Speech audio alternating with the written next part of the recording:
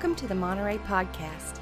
For more information, check out our website at montereychurch.com. Well, let me also welcome you on this Mother's Day 2021. I want to begin by offering a prayer of blessing over the moms who are with us in this room or who are joining us online. And as I pray, I recognize there are so many emotions that are wrapped into Mother's Day. Many of you, like me, have lost your mom to death. We are so incredibly grateful for the influence they've had in our lives. Likewise, there are parents and grandparents, mothers and grandmothers who have lost children or grandchildren, and we grieve with you. We celebrate with moms who have given birth to children. You know all of the emotions that are wrapped into that journey. Likewise, there are a number of families at Monterey who have fostered and adopted children. There are single moms, and we pray blessings upon all of you this morning. And then there are also those who long to be mothers but who struggle with infertility. So for all of those different pieces, let's pray together and offer our thanksgivings and our requests to God. Father, we celebrate so many things about who you are, but above all today that you are a God of relationship. We often talk about you as our Father, but we also know there are so many places in Scripture where the love you have for us is described as the love a mother has for her children. And so today, for all of the women who are part of our lives, moms, grandmothers, those who have stepped in to play the role of moms in our lives, we are grateful and we pray blessings. And for all of those who are walking through challenges or valleys in their lives when it comes to motherhood, we pray blessings especially. Above all, God, help us to celebrate what it means to share life with each other. And so may we walk alongside each other. May we bless and encourage one another. We pray in the name of Jesus. Amen. We're continuing a series today that we began the Sunday after Easter Sunday that we have titled The Rest of the Story. The most significant story that we can ever tell is the story of Jesus, his life, death, burial, and resurrection. But we also recognize that the resurrection of Jesus is not the end of the story. In many respects, it is the beginning of the story. The resurrection is a guarantee that Jesus will come again, but the resurrection is also a guarantee of God's presence in our lives right now. The presence of the Holy Spirit, who is a deposit guaranteeing our future, but also bringing us incredible hope right now. Those moments that are mountaintop experiences and those moments that are valleys, that are potholes in the journey. As we have shared throughout this story, we recognize that God is still present and God is still at work. No matter what chapter of the story we may be looking at, it is a recognition that there is another chapter. There is the rest of the story. We've been talking about episodes in the life of the Apostle Peter, but today on Mother's Day, I want us to think briefly about the story of Mary, the mother of Jesus. Significant moments in her life, but even beyond that, to try to grab hold of, to ponder the kind of emotions that Mary, as the mother of Jesus, would have had. And so I'm primarily going to read several texts and just ask you to join me in pondering what those emotions would have been. Let me begin with Luke chapter 1, where the angel makes the prediction to Mary that she's going to have a child. In the 6th month of Elizabeth's pregnancy, Zachariah and Elizabeth, who became the parents of John the Baptist, God sent the angel Gabriel to Nazareth, a town in Galilee, to a virgin pledged to be married to a man named Joseph, a descendant of David. The virgin's name was Mary. The angel went to her and said, "Greetings, you who are highly favored. The Lord is with you." Mary was greatly troubled at his words and wondered what kind of greeting this might be. But the angel said to her, "Do not be afraid, Mary. You have found favor with God. You will conceive and give birth to a son, and you are to call him Jesus. He will be great and will be called the Son of the Most High. The Lord God will give him the throne of his father David, and he will reign over Jacob's descendants forever. His kingdom will never end. How will this be, Mary asked the angel, since I am a virgin?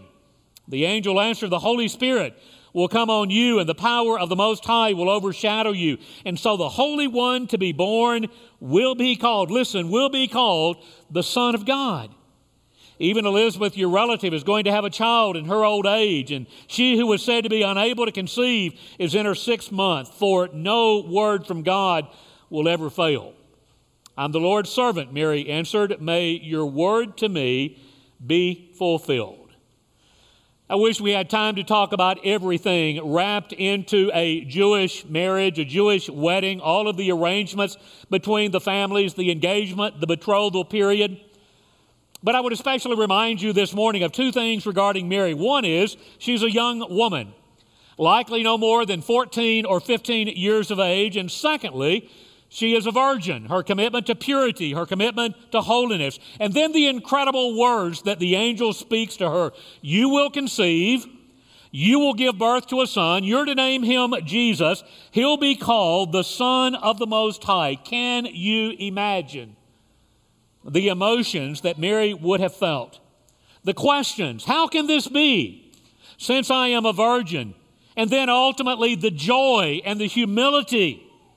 Like all Jews, Mary would have grown up in a family where anticipation of the coming Messiah existed, and now she has been told she's going to give birth to the Messiah. And so the joy and the humility, may your words to me be fulfilled. I am the Lord's servant. As a father, and I realize I only touch the hem of the garment when I say these words. As a father, I still remember the excitement that I had when Debbie and I learned that she was pregnant with our first child.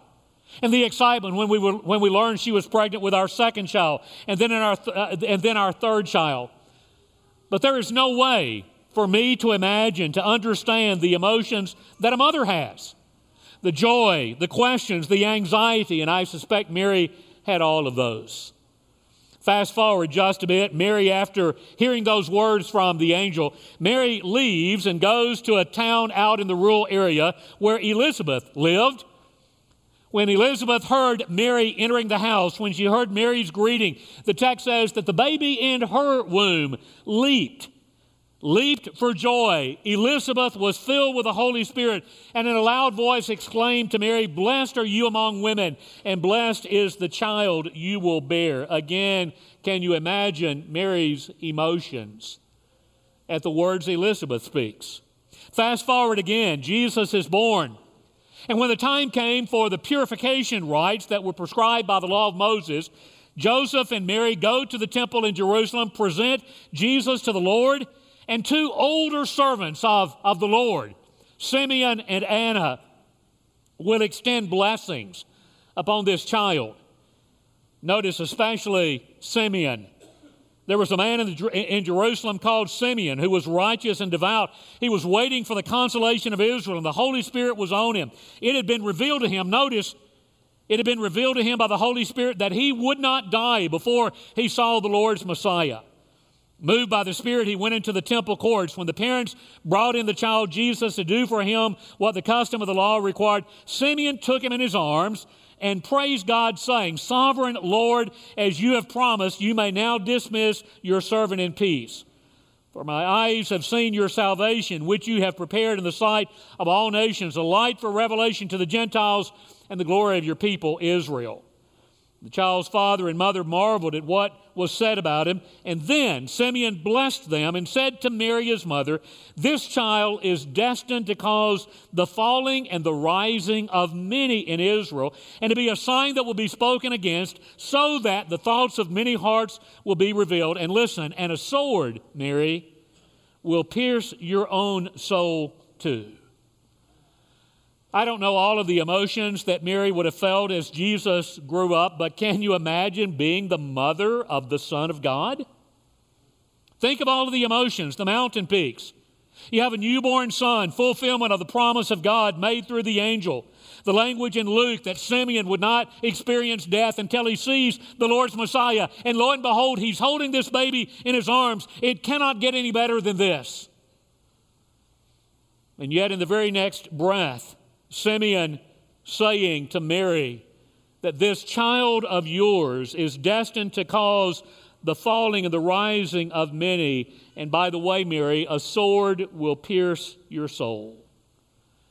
Don't you know that that phrase stayed with Mary from that time forward? And I suspect that every mother who has ever experienced any grief or pain or heartache related to a child, I suspect that any mother in some respects can identify with that moment Mary experienced. It's in the same chapter, Luke chapter 2, where we read that Joseph and Mary and Jesus go to Jerusalem for the Passover when he's 12 years of age. On their way home, traveling no doubt with a larger family group, they discover he's not with them. And so 3 days later, finally, they discover him in the temple courts talking with the teachers of the law. Moms, have you ever experienced losing a child? Maybe in the grocery store, maybe at the mall. Then you can understand the words that Mary speaks when they find Jesus. Son, why have you treated us like this? Your father and I have been anxiously searching for you. Jesus said, didn't you know that I had to be in my Father's house? Words, the text says, that Joseph and Mary did not understand at that moment. But the text does say that Jesus went down to Nazareth with them, was obedient to them, and his mother treasured all of these things in her heart, just like a mom. And Jesus grew in wisdom and stature and in favor with God and man. Now, from that point forward, there will be moments when Jesus is identified as the son of the carpenter, but really from that point forward, we don't see Joseph in the picture. And so we're left to wonder, did Joseph die at some point along the way? Was Mary a single mom at some point along the way? I rather suspect that she was. And so we watch the journey unfold. Jesus begins his public ministry at about age 30, and there is that moment early in his ministry in the Gospel of John. And again, I want you to reflect upon the emotions of Mary and the dynamics that exist between mother and son. On the third day, a wedding took place at Cana in Galilee. Jesus' mother was there, and Jesus and his disciples had also been invited to the wedding. When the wine was gone, Jesus' mother said to him, they have no more wine. And Jesus says, so, woman, why involve me? My hour has not yet come. And it's as if Mary just completely ignores what Jesus says. She turns to the servants and says, you do whatever he tells you to do. And then this moment, also early in the ministry of Jesus in the Gospel of Mark. Jesus entered a house, and again a crowd gathered so that he and his disciples were not even able to eat. When his family heard about this, they went to take charge of him, for they said, he is out of his mind. He's crazy. Now, I don't know whether that was more true of the brothers of Jesus who do not fully understand anything until after the resurrection, but Mary's part of that journey. And so, parents, moms, dads, have you ever looked at your kids and said, they're crazy? They're crazy. Well, the story continues. Jesus' mother and brothers arrived. Standing outside, they sent someone in to call him. A crowd was sitting around him, and they told him, your mother and brothers are outside looking for you. Who are my mother and my brothers, he asked. And then he looked at those who were seated in the circle around him and said, here are my mother and my brothers. Whoever does God's will is my brother and sister and mother. Again, I want you to imagine the emotions Mary had.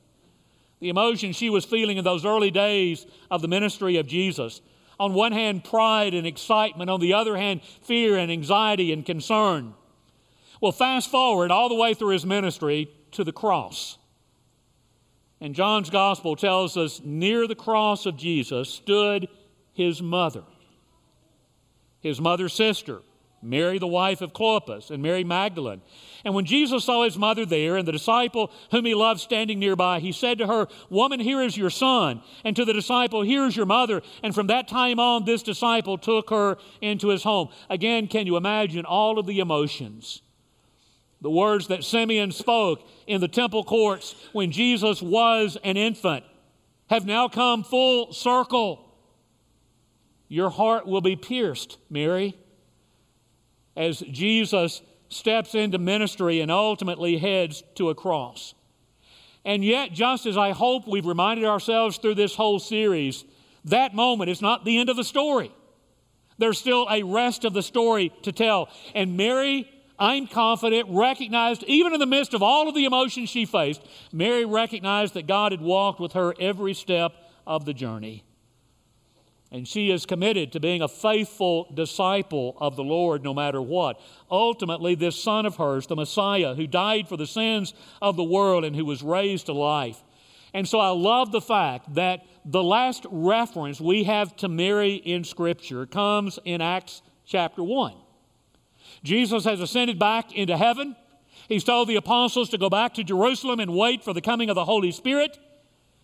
The text tells us they do, and at verse 14, they all join together in prayer along with the women and Mary, the mother of Jesus, and with his brothers. She is right there as we anticipate Pentecost, as we anticipate the beginning of the church.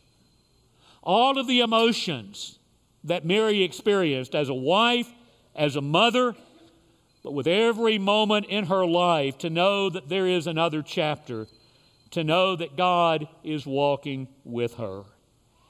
And I pray we grab hold of that not only as we hear the stories of Scripture, but as we're permitted to hear stories of folks in this church family. And so today, I've invited Josh and Becky Coolney to join me. If you guys will come ahead and join me on the stage.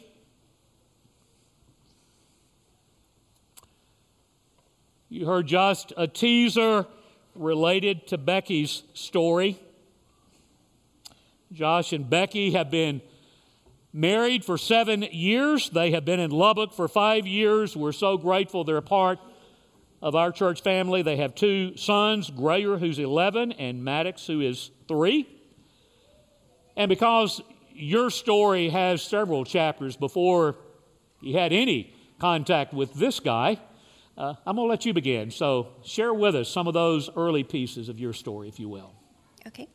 I met my first husband, Trey, in college, and we got married pretty young and had ups and downs, but we're overall in a really great trajectory.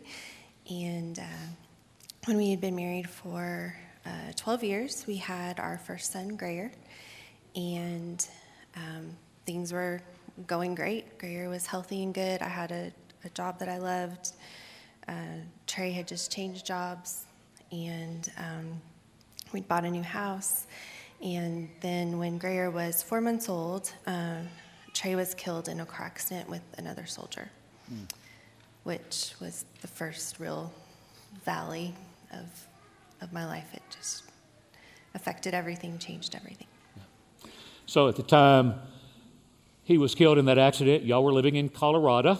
You are from Alamogordo, New Mexico, Yes. Originally. All of you New Mexico folks. And so, again, some bumps in the road, but life going well. Yeah. Married on a great trajectory, 4-month-old son, and then the knock on the door that says, your life is getting ready to change. It's all over. Yep. Yeah.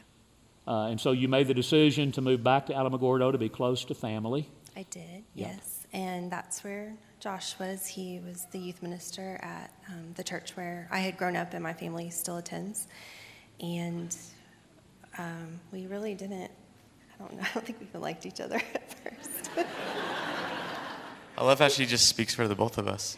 Yeah. No, I think when Becky first moved back, she had a guard up, and I think, the more that I was kind of around her, the more that she started to take that guard down, and it was just a little by little.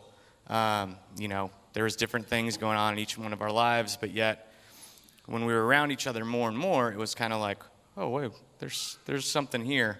So that's kind of funny little side story that I just thought about.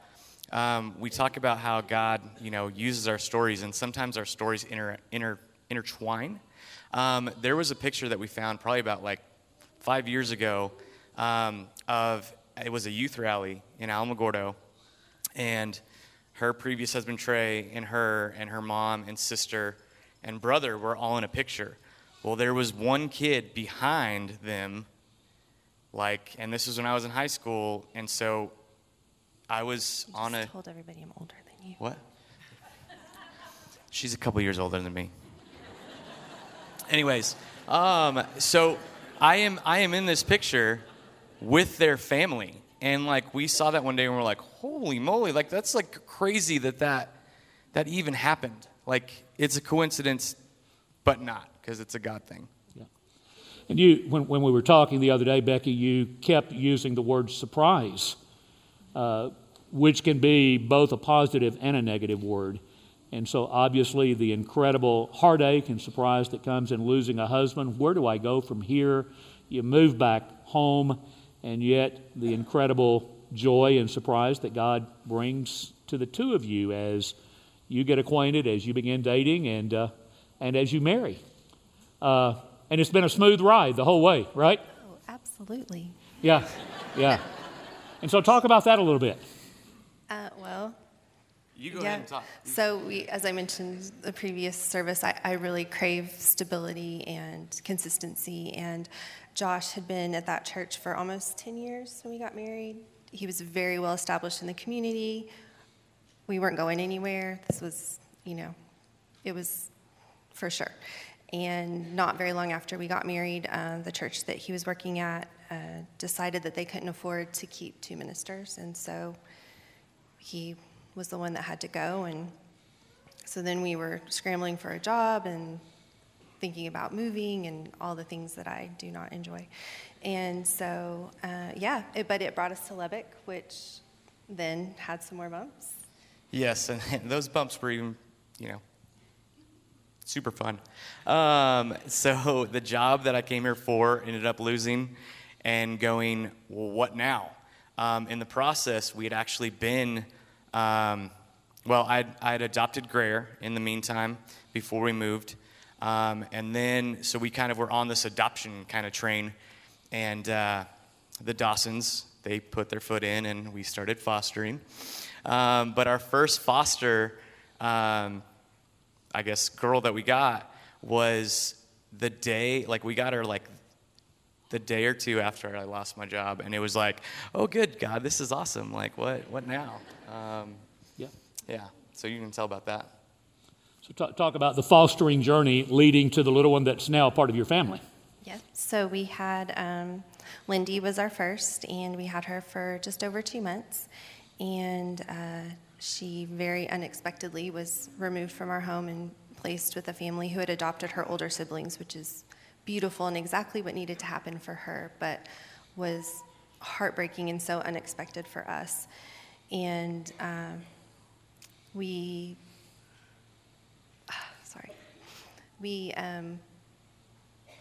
when they came to get her, we all walked outside and put her in the car, and we're telling her we love her and waving, and they drove away, and all 3 of us are just standing there bawling. And in my mind, I said, we are never doing this again.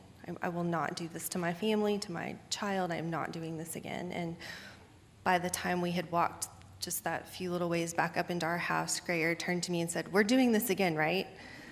His little heart is just so precious. And so I still was pretty adamant that we were not. But 2 weeks later, we had a phone call, and Maddox came to us from the hospital. And 2 days old. 2 days old, so tiny, so precious. And it was definitely up and down. So many emotions, so many. It's a process where you just have absolutely no control, and you really have to give that over and trust that God loves that little baby and even more than you do. And so, so then we adopted him 2 years ago. Mm-hmm. He was just over a year when we were able to adopt him. So. Yeah. Not that you were ever completely in control, but I love the fact that part of your journey is so everything is kind of stable and secure, and then the journey suddenly has all of these bumps in the road. And yet through it all, looking back, not that you didn't believe it then, but obviously God was present, God was at work. So anything you want to say about that? What have you learned about God through this process? I think the biggest thing I learned is that He's not based on my emotions. I can be angry and disappointed and doubtful and all of the above, and that doesn't change how close He is to me. He doesn't step back whenever I'm having those feelings, and that I really have to base my faith on knowledge first and not my emotions, because if I let myself go by my emotions, then it's not true. Exactly. And as I told Josh and Becky when we were visiting earlier this week, and I said the same thing in the early assembly, so many chapters that are a part of their lives, but with every one of those chapters to recognize there is still another chapter to be told. And I'll say again what I did in the early assembly. You are at such an incredible place right now, and you are such a blessing to this church family. But God's not through with your story yet. And I cannot wait to watch what God will continue to do in and through the two of you and these two guys who are part of your family. Let's thank Josh and Becky for sharing with us. And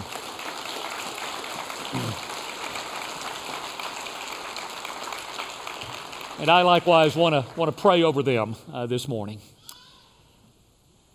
God, again, we are reminded as we listen to Josh and Becky tell their story, we are reminded that there are so many chapters, so many moments in all of our stories.